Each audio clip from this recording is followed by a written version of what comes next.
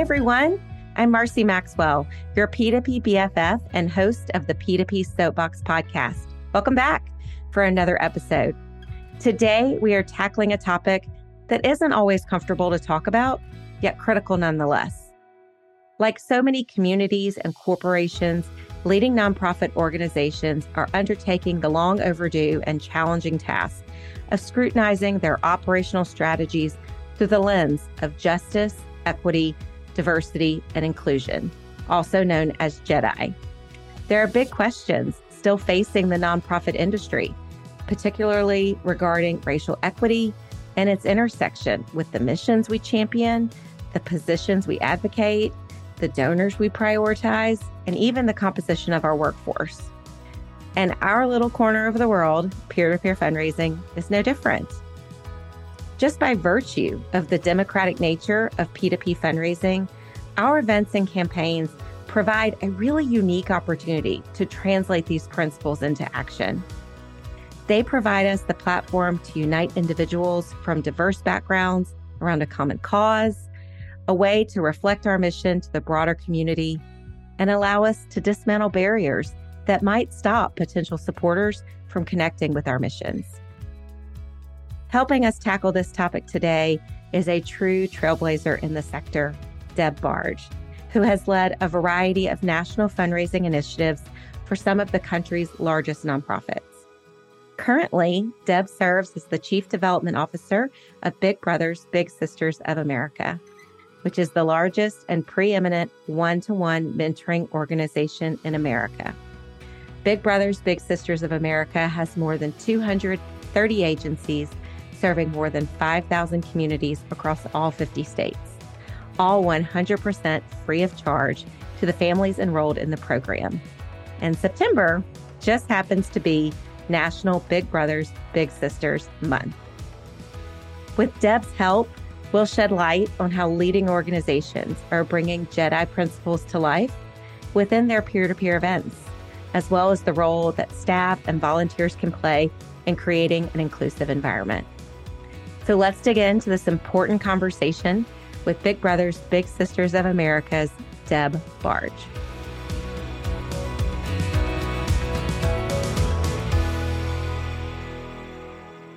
Hey, Deb, welcome to the P2P Soapbox podcast. Hello, Marcy. Thanks so much for inviting me in. I can't wait to talk to you today.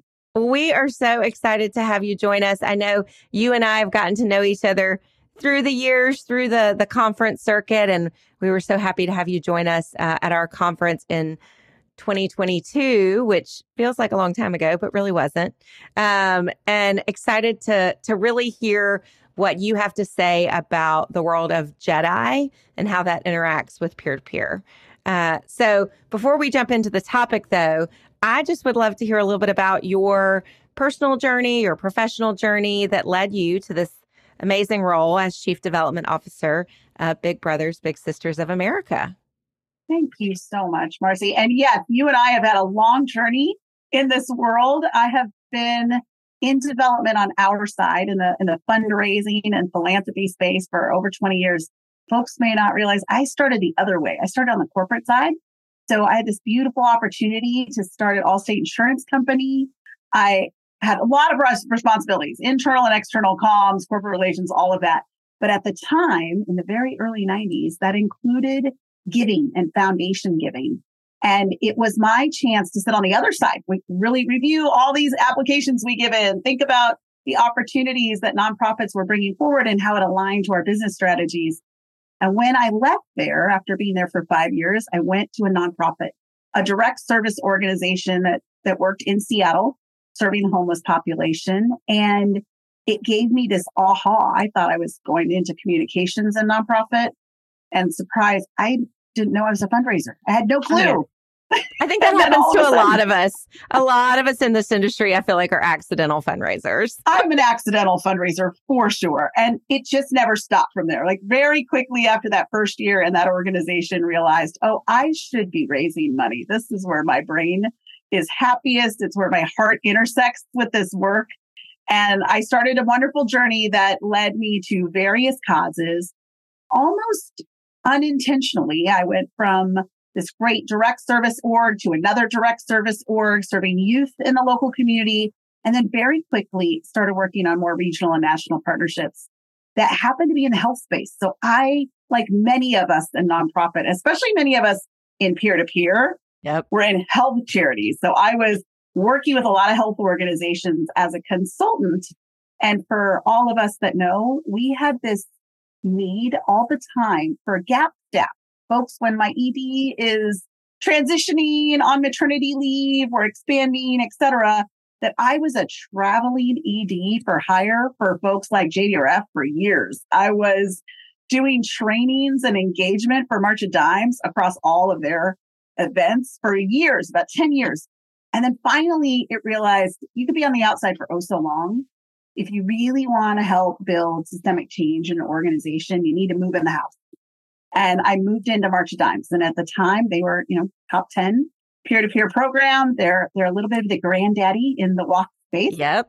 And I had the opportunity to work on that team and lead eventually the entire field, which included all of peer-to-peer and all of our galas and events and everything else under the sun, as well as our localization. So it just became this journey that clearly was where I was meant to go. From there, I went to another large health organization doing very similar work, leading the field and events for the Muscular Dystrophy Association. So for all of us that envy the Stand Up to Cancer moment, thank you to the MDA Telethon for starting that movement. Like, I feel like I got to go play in the ponds of really large legacy leaders in our work. And then the pandemic hit. And for a lot of us in those event spaces, we hurt. It was really hard. What do we do now that our events are canceled? How do we move forward when a good 70% plus of our income was coming from these moments that we were gathering in person and they weren't happening? And I am a woman of color. I am a person who is half Mexican and half Pacific Islander. My mom came here as an exchange student when I was a kid.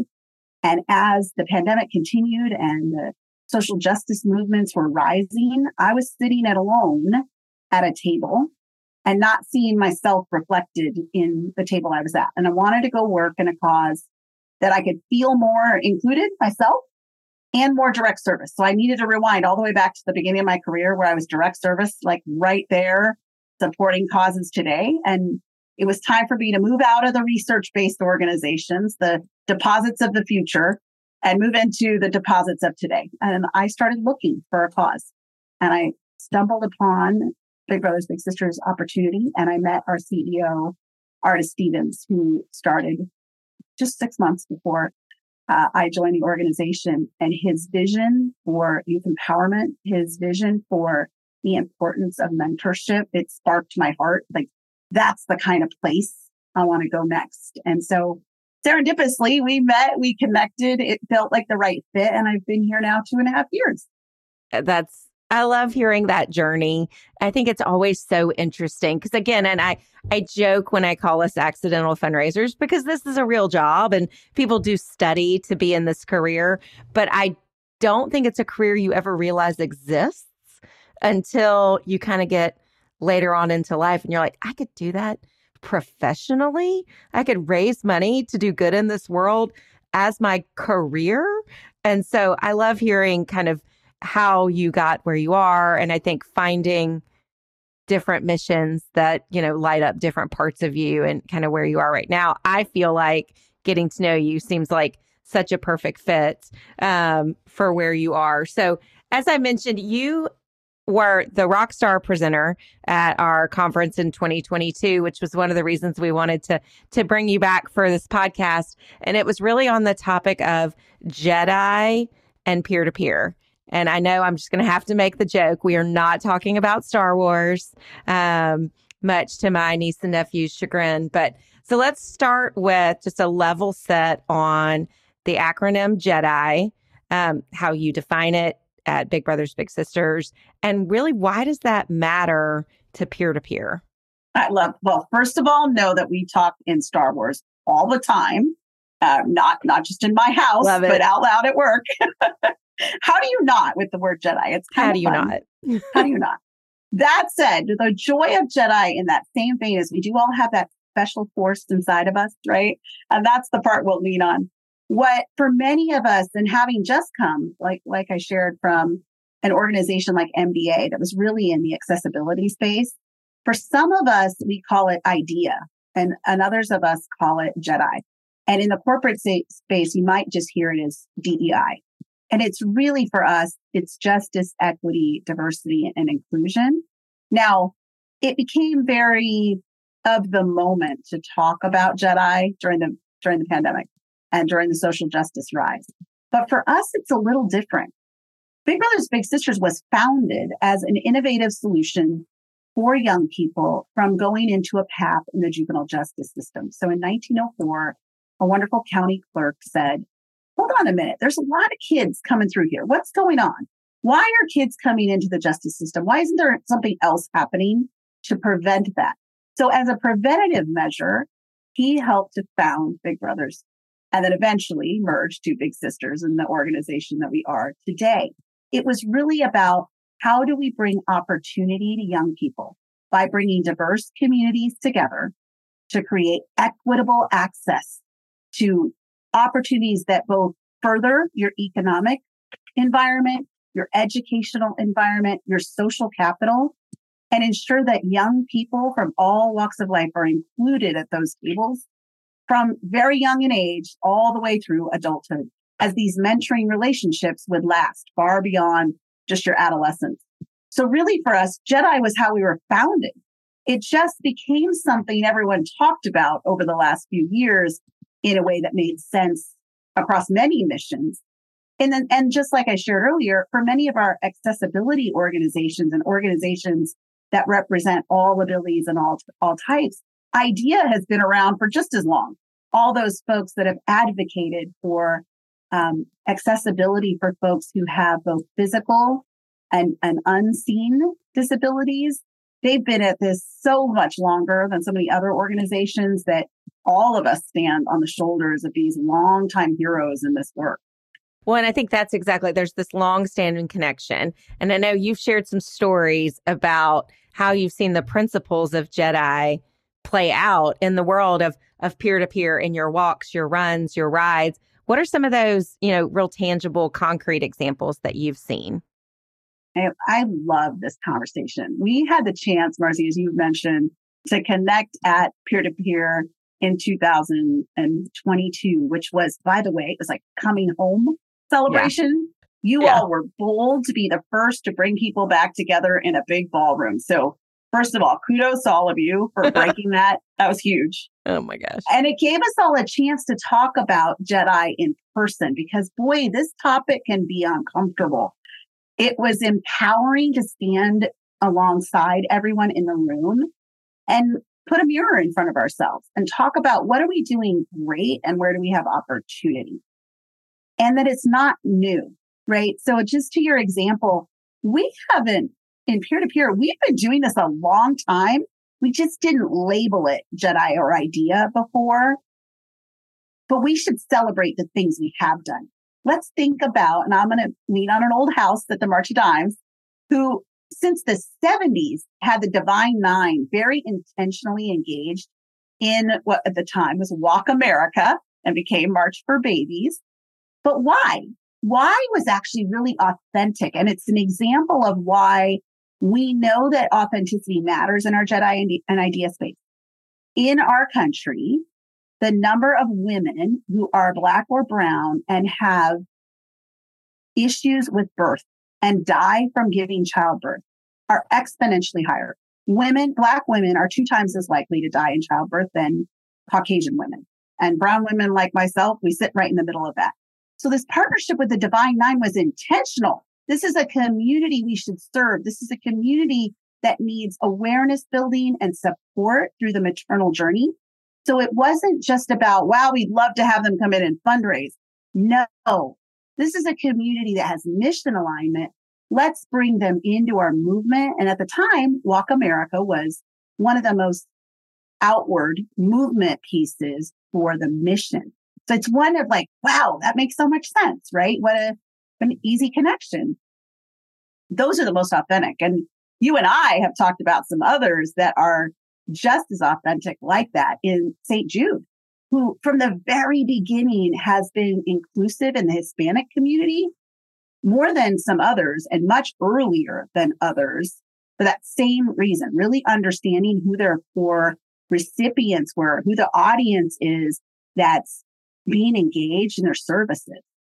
I always have looked at it as, stemming from your, constituent population in terms of who you serve and taking a look at your peer-to-peer population and going, is there any correlation here? It's not a one-to-one, but if you have a very diverse constituent population that you're serving, either it's treatment or, again, leaning on a previous house, you're granting wishes to, but you go to an event and it does not at all represent that community,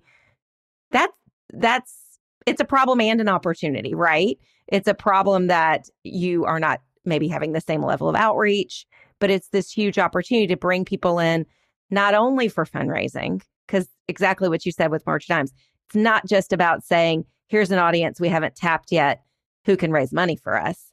It's here's an audience that needs to know our mission, who is benefiting from our mission, and we need to engage them with that. And then the fundraising often can come from that. So that's right. An opportunity on both sides. What about at MDA? I know, and then I want to talk about, we're going to keep talking about Big Brothers, Big Sisters too, but I know expressly with that organization and then having an event that's labeled a walk, where the reality is not every child has that ability to walk. Can you talk a little bit about some of the things y'all did there? I love that. That's one of my favorite pieces about being at MBA is my own awareness building and understanding of this community and celebrating the American with Disabilities Act from the 90s and realizing, wow, the nothing about us without us is really critical. And in a community like MBA, even more so, it's lived out loud. So imagine you do have a walk, but guess what? Every walk is wheel accessible so that you can use your chair alongside your mobile family. You can be in this with us. That, to your point you just made, Marcy, it's about bringing the community in.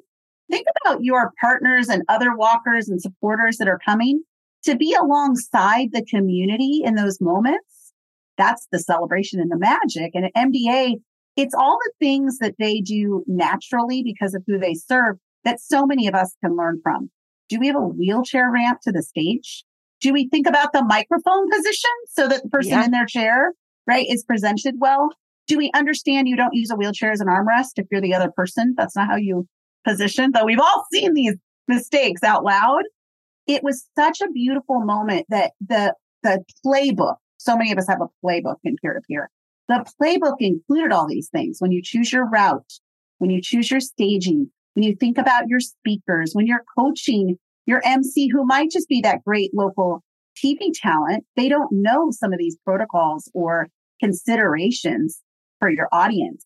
Right. And I feel like MBA helped me to learn, but certainly has helped start a movement because of who they are and their time in this space for other ability organizations to say, oh, we see that. In fact, we're going to take that and we're going to go to the next level and the next level. That's why IDEA is so important in that accessibility space. And I would even call out our friends at Autism Speaks. I have an autistic child. That's exactly what I was about to say, Deb. Great minds. It's personal for me. My child, I felt I couldn't take them a lot of places until I figured out that for them, sensory was a trigger. And once I figured that out, we could go do different things. Once I figured out that I could muffle with headphones the noise, but look what Autism Speaks did in their walks. The cowbell ringing at the start and stop line that we're used to in a normal peer-to-peer, we don't do that at an Autism Speaks walk. We're conscious of who we're serving, who we want to feel included and welcomed. And so we convert it. We do the silent clap. We have visual stimulation of balloons or other things, but we don't keep our audience that we're serving out. We bring them in and we change the environment to welcome them. To me, they're a great leader in this work. And I think it's exactly the example I was thinking of. And I think what's so important is it's not just doing those things, but it's explaining why you're doing those things. Because then I think the people who maybe it's their first time coming to an MDA event or Autism Speaks event to say, this is why we have made this is why our walk is different. This is why our peer-to-peer program is different. This is why we're reaching out to a group like Divine Nine and explaining. And then they go, they understand the intentionality of it, that I think just then endears people to these causes even more, because it helps them to understand your mission even more. That's 100% right, Marcy. I think you're spot on. And that ripple goes further than the communities we serve. It touches those corporate partners and sponsors we all rely on. They see the authenticity. They see the mission alignment. In some ways, we're teaching them how to live out loud their DEI and idea strategies. And that's a beautiful thing, that we in cause and purpose and social change, we get to be the leaders at the front of the parade on some of this. As you said, you spoke at the conference and you talked about it's an uncomfortable sometimes conversation. And that room, despite our efforts to create a really diverse community, it's still a very white, female, I'll say women of a certain age. I'm not gonna call us all out on our ages, but it seems like there is this desire to diversify that is not happening in the staff level at the same point. Or not that there's not a desire, but it's just not coming to fruition. And it feels like the organizations that have the greatest success in creating those truly diverse and inclusive programs are the ones that start with their employee base. It even sounds like part of your career, looking for an organization that where you felt comfortable as a woman of color. So can you talk a little bit about what you've done as a leader in some of your organizations to try and tackle this? Marcy, that's such a good flag. And I'm glad you're calling out, because this can be uncomfortable. This conversation can be hard. It's the look in the mirror. I always relate things to stories we can all understand. Like, all of us feel sometimes like, that I need to lose 5 pounds. I need whatever. It's all a journey, right? So I always give everyone that grace of, we're all on a journey, but how are we taking that first step in the journey? And I would say I learn from other organizations all the time. One that I think does this so well is Trevor Project. Mm-hmm. They are really thoughtful from the beginning about their hiring practices. And I say that from the stance of, they don't even move forward in an interview process until their pipeline of candidates is representative of the community. So if we don't have the right representation, we're not ready to move to interview. We're not ready for step 2. What a commitment to it is. And that's not easy when you're understaffed. It's not easy at all to stick to those principles. That's right. I'm so proud of that. Yeah. At MBA, they were very proactive as an organization of hiring people within the community. Mm-hmm. And that meant, guess what? Your office looks different. Yep. Your hours look different. Your breaks need to look different. Your time between meetings needs to look different. Because remember, when you were in person, how long it takes for someone in a chair to get from point A to point B in a building that's not as accommodating, or a campus that is not. These accommodations are important in how we change the pace of work. And they're great.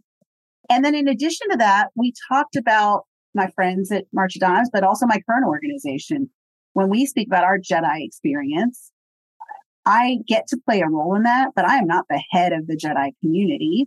I am not the right person to be the liaison to our Divine Nine relationships. Right. I might be the right person to partner with our Lambda relationship as our Hispanic fraternity, but I don't fit in certain places. Are we representing those various organizations, their communities in a meaningful way and authentically? And I give March of Dimes this credit for a woman named Gwen Carmen, who led the Divine Nine relationships for years because she was of the community. She was a member of one of the sororities. She could speak the language. She lived and grew up in that experience, very different than I can. Our CEO today is an Alpha. He gets to talk with his brothers in Alpha differently than I get to engage with them. I get to support. And we all have to be okay that sometimes we're the back seat in some of these places. And to your point, we got to be patient in how we bring the right employee along for the right body of work. Sometimes they're a new person, and sometimes they're from a supporting team. that this is those chances where a smart organization does stretch assignments, pulls folks in from around. Maybe your HR person's going to take a role now in your peer-to-peer work because they are actually the right person in this environment. Yep. And I think it's so interesting that you use the example of fraternities and sororities, because that was exactly kind of in the early days of, we're going to hire a more diverse staff. I can remember there being some pushback, people being like, we're just people. We're just talking about a mission. Why can't you send Marcy, at the time, the 24-year-old white girl, to go into the, predominantly Black church that wants to do a fundraiser for us? And I had a leader at the time, and he was like, think about the world of fraternity and sororities, going into that, knowing the lingo, knowing the rules of the game, knowing the hierarchy, knowing the overall sense of camaraderie. It's going to be a lot easier to walk into a sorority if you were in a sorority, or walk into an alumni event for a college if you went to that college. And it was making that connection to say, that's why it's important. The same way that would be meaningful to someone from the community, it's the exact same thing. Why we want to hire somebody who can then go into a community that we are looking to more deeply engage with, hire somebody from that community. And I think it was a great example in the early days for people to say, oh, okay, I get it. It's not just, yes, technically anybody can do it, but are they going to do it well? Is that the right approach? And I think starting with staff, it's always been my thought. And I don't know all the ways that we can continue to diversify in the peer-to-peer space. It's something that concerns me and is something I want to figure out. So if we got any listeners that have the magic answers, we would welcome that part of the conversation. 100%. It is all within, right? You and I have talked about this extensively. It starts within. And I just want to put an exclamation point, because you said a few things and I said a few things. We are not speaking race. We are talking, when we talk about JEDI, it's gender. Like, if we're in a women's cause, you better have some women. Doesn't mean you don't also have male allies, but you better have both. If you're a cause like Trevor, LGBTQ+, you better be representative of the community. If you're an MDA, you better have folks within the muscular dystrophy and ALS community. This isn't about just the color of my skin. It is my experience. It's my lived experience that we're trying to bring to the table in our workforce, and creating the environment where it's comfortable for your workforce to bring that forward. You may have these people that work for you today, but if your inner circle inside your culture has not made it comfortable for them to surface that, you might be missing some great folks that are already on your team that could be an ally in this work. Yeah. Or your frontline fundraisers all look a certain way and are of a certain ilk. Your organization might be very diverse, but if your front lines aren't, that's where there can be a challenge. So let's talk. I want to get more into the world of Big Brothers, Big Sisters. So again, you've come from a lot of legacy peer-to-peer programs. So can you tell us a little bit about peer-to-peer at Big Brothers, Big Sisters? How is that a part of your strategy for growth at the organization? I love this question, because Big Brothers, Big Sisters, I think, did so many things right when they launched their nationwide peer-to-peer program, which is Bold for Kids' Sake. And it's a bowling event, right? Go to bowling alley. But why it was chosen was not so much about, hey, we can raise lots of money in peer-to-peer. That wasn't it. It was an inclusive activity that bigs and littles could do together. So when you think about what we've just talked about, how do you bring the community in? How do you bring those you serve in? The entire model was, this is an activity kids in all communities can do together with their big. It's a connector, and it's a chance to invite others in, your corporate friends, the wider community, new partners and constituents, and for that matter, youth or bigs that are not sure yet. Maybe they haven't been matched. This is a great get to know you. Sure, it happens to raise money as well, but that wasn't the intention at first. It was, this is inclusive and all folks can equitably be joining and not have it feel performative or in some ways pity-based. This was fantastic. And so, like others, though, we took the same hit others have taken. Events took a hard hit over the last few years. And I would say that our agencies are rebuilding. Some are finding Bold for Kids' Sake is still strong as ever and a great peer-to-peer. Others are finding it's evolved more into a community build event. And maybe the fundraising isn't as strong as they'd hoped. They're still recovering out of the last few years. But what it has given way for is what's next. It's all right, here's what we know, we've learned, now what's next? And here's what this mission is armed with, that we talk about this all the time as an industry and peer-to-peer. Who are your most powerful folks? Are your advocates, those people that are out there talking about your mission. So for every young person served in this mission, there is a volunteer mentor that is there. We all know the stats, right? Volunteers give more to the causes that they spend their time with. We have a built-in audience of volunteers that we're now looking at.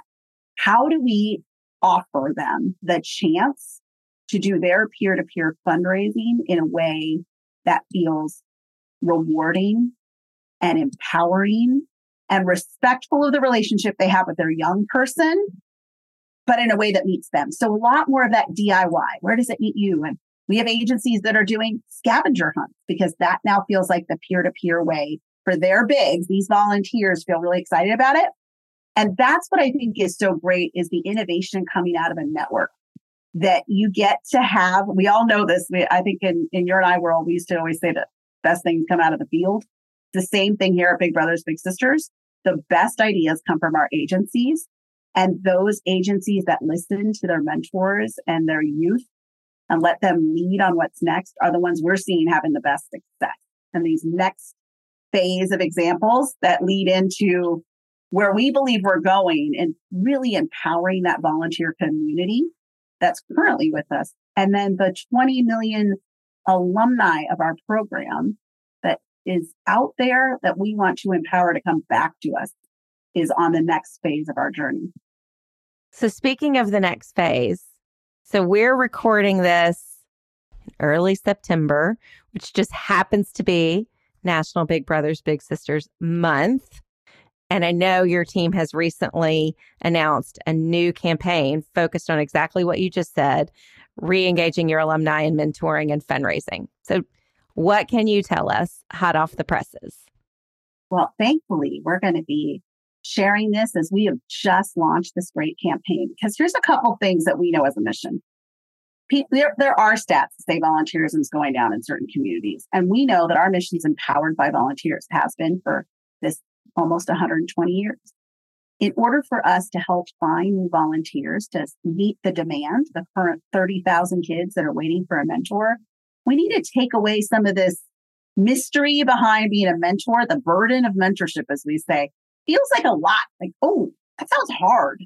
I don't know if I can do that. I don't know if I'm perfect. I'm not a surgeon. I'm not a hero. I don't do everything right. I don't know if I'm the right person to be a mentor. And this campaign is really helping to say, actually, being a mentor is not about being perfect. It's about being persistent. It's a few hours of your time every month, not a lot. It's instead of going to get your coffee in the morning alone, bring along a buddy. Instead of going to the park where you like to go rollerblade or hang out and do yoga, bring your buddy along. Instead of just going to paint together, do that with your little. Find those moments where you're connecting a young person in, because those little moments are really where the big impact happens. It's that little conversation. If all of us look back in our own lives, think about the person that impacted you. Think about the person that I was 14 to 18 years old. Someone said something, someone did something, and that moment sticks with us, even now as adults. It may not stick as hard with the person that gave us that moment, but for us, it was powerful, and it can be the smallest thing. And so our campaign is called It Takes Little to Be Big, because it takes all the young people. We don't become a big without a young person, but it is those little moments. It is those little actions that really add up to the big impact that we see in our young people. And it's really an opportunity for us to raise awareness. We need more mentors out there. We would love for our alumni to come back. If you were a big before, come back and tell your story of mentorship. Help everyone else see how great and impactful it was for you. If you were a little, are you ready to mentor someone else? Maybe you can come and now share your wisdom and your knowledge. If you are a person that's been a volunteer somewhere, if you're on a board, if you're ready to share your wisdom, if you want to give back in a meaningful way and you want to feel that direct support, this is a place that you can do that. Whether it's go to school once every other week and eat school lunch pizza with your young person. I got a little nostalgia for that. I'll eat that square pizza. Square pizza. Square pizza. And or maybe you're a company and you want to help young people come into your workplace and learn what it's like to have a career and be in a boardroom and have that experience. Mentorship happens in all different forms. And we know that we need to widen the circle of folks that want to be mentors. So we're ecstatic about bringing this to life, thanks to our in-kind partners, our board, our media friends, all around, and our network. Our network is the key. If our agencies are equipped, and they are, to welcome all these folks in, if we help bring in this new audience, they get to serve more kids. And serving more kids is what every single one of them say we need, every single community. The profile of a young person in our program is changing. The mental health crisis has called for kids need mentors. The challenges of kids coming out of COVID and still recovering. The number of kids that stay in our program to age 25 and need support beyond high school. Our agencies will tell you we need more mentors. We need more support. And the campaign is an opportunity to tell everyone out loud, we're here. Many of you might not know, we're here. There is a way you can play a role because every little thing you do can make a really big impact. So we hope you see us. We hope you hear us in podcasts and on the radio. And we hope you will scan that QR code and come in and tell your mentorship story. Who said that little thing for you? Who made a difference in your life? Because none of us, not you, me, anyone listening, is sitting where we are alone. Someone mentored us at some point in our lives. Absolutely. So I love this. My wheels are turning because as we've been talking, I'm like, I don't know if I could be a mentor. I don't know if I've got the right. I mean, again, everything you just said was going through in my head. But I love it. And I am personal story. I'm I'm the favorite aunt, right, of my nieces and nephews. Sorry to my sisters. But I often think about, like, there are a lot of kids out there that don't have an Aunt Marcy in their life, right? And so, because I am all up in their business. And I think while I'm grateful to give that to them, sometimes I think about what else could I be doing to help a child that doesn't have an Aunt Marcy in their life. So I love hearing about this. So I know people are probably just as inspired as I am. So give me some specifics. Where can people learn about Big Brothers, Big Sisters of America, whether it's social, your website? We'd love for you to tell them where to go. I love that. We would encourage you, please follow us in social. We're typically BBBSA, which is Big Brothers, Big Sisters of America. So BBBSA in every channel. So your LinkedIn's, your TikToks, your Instagrams, and your Facebooks, which is fantastic.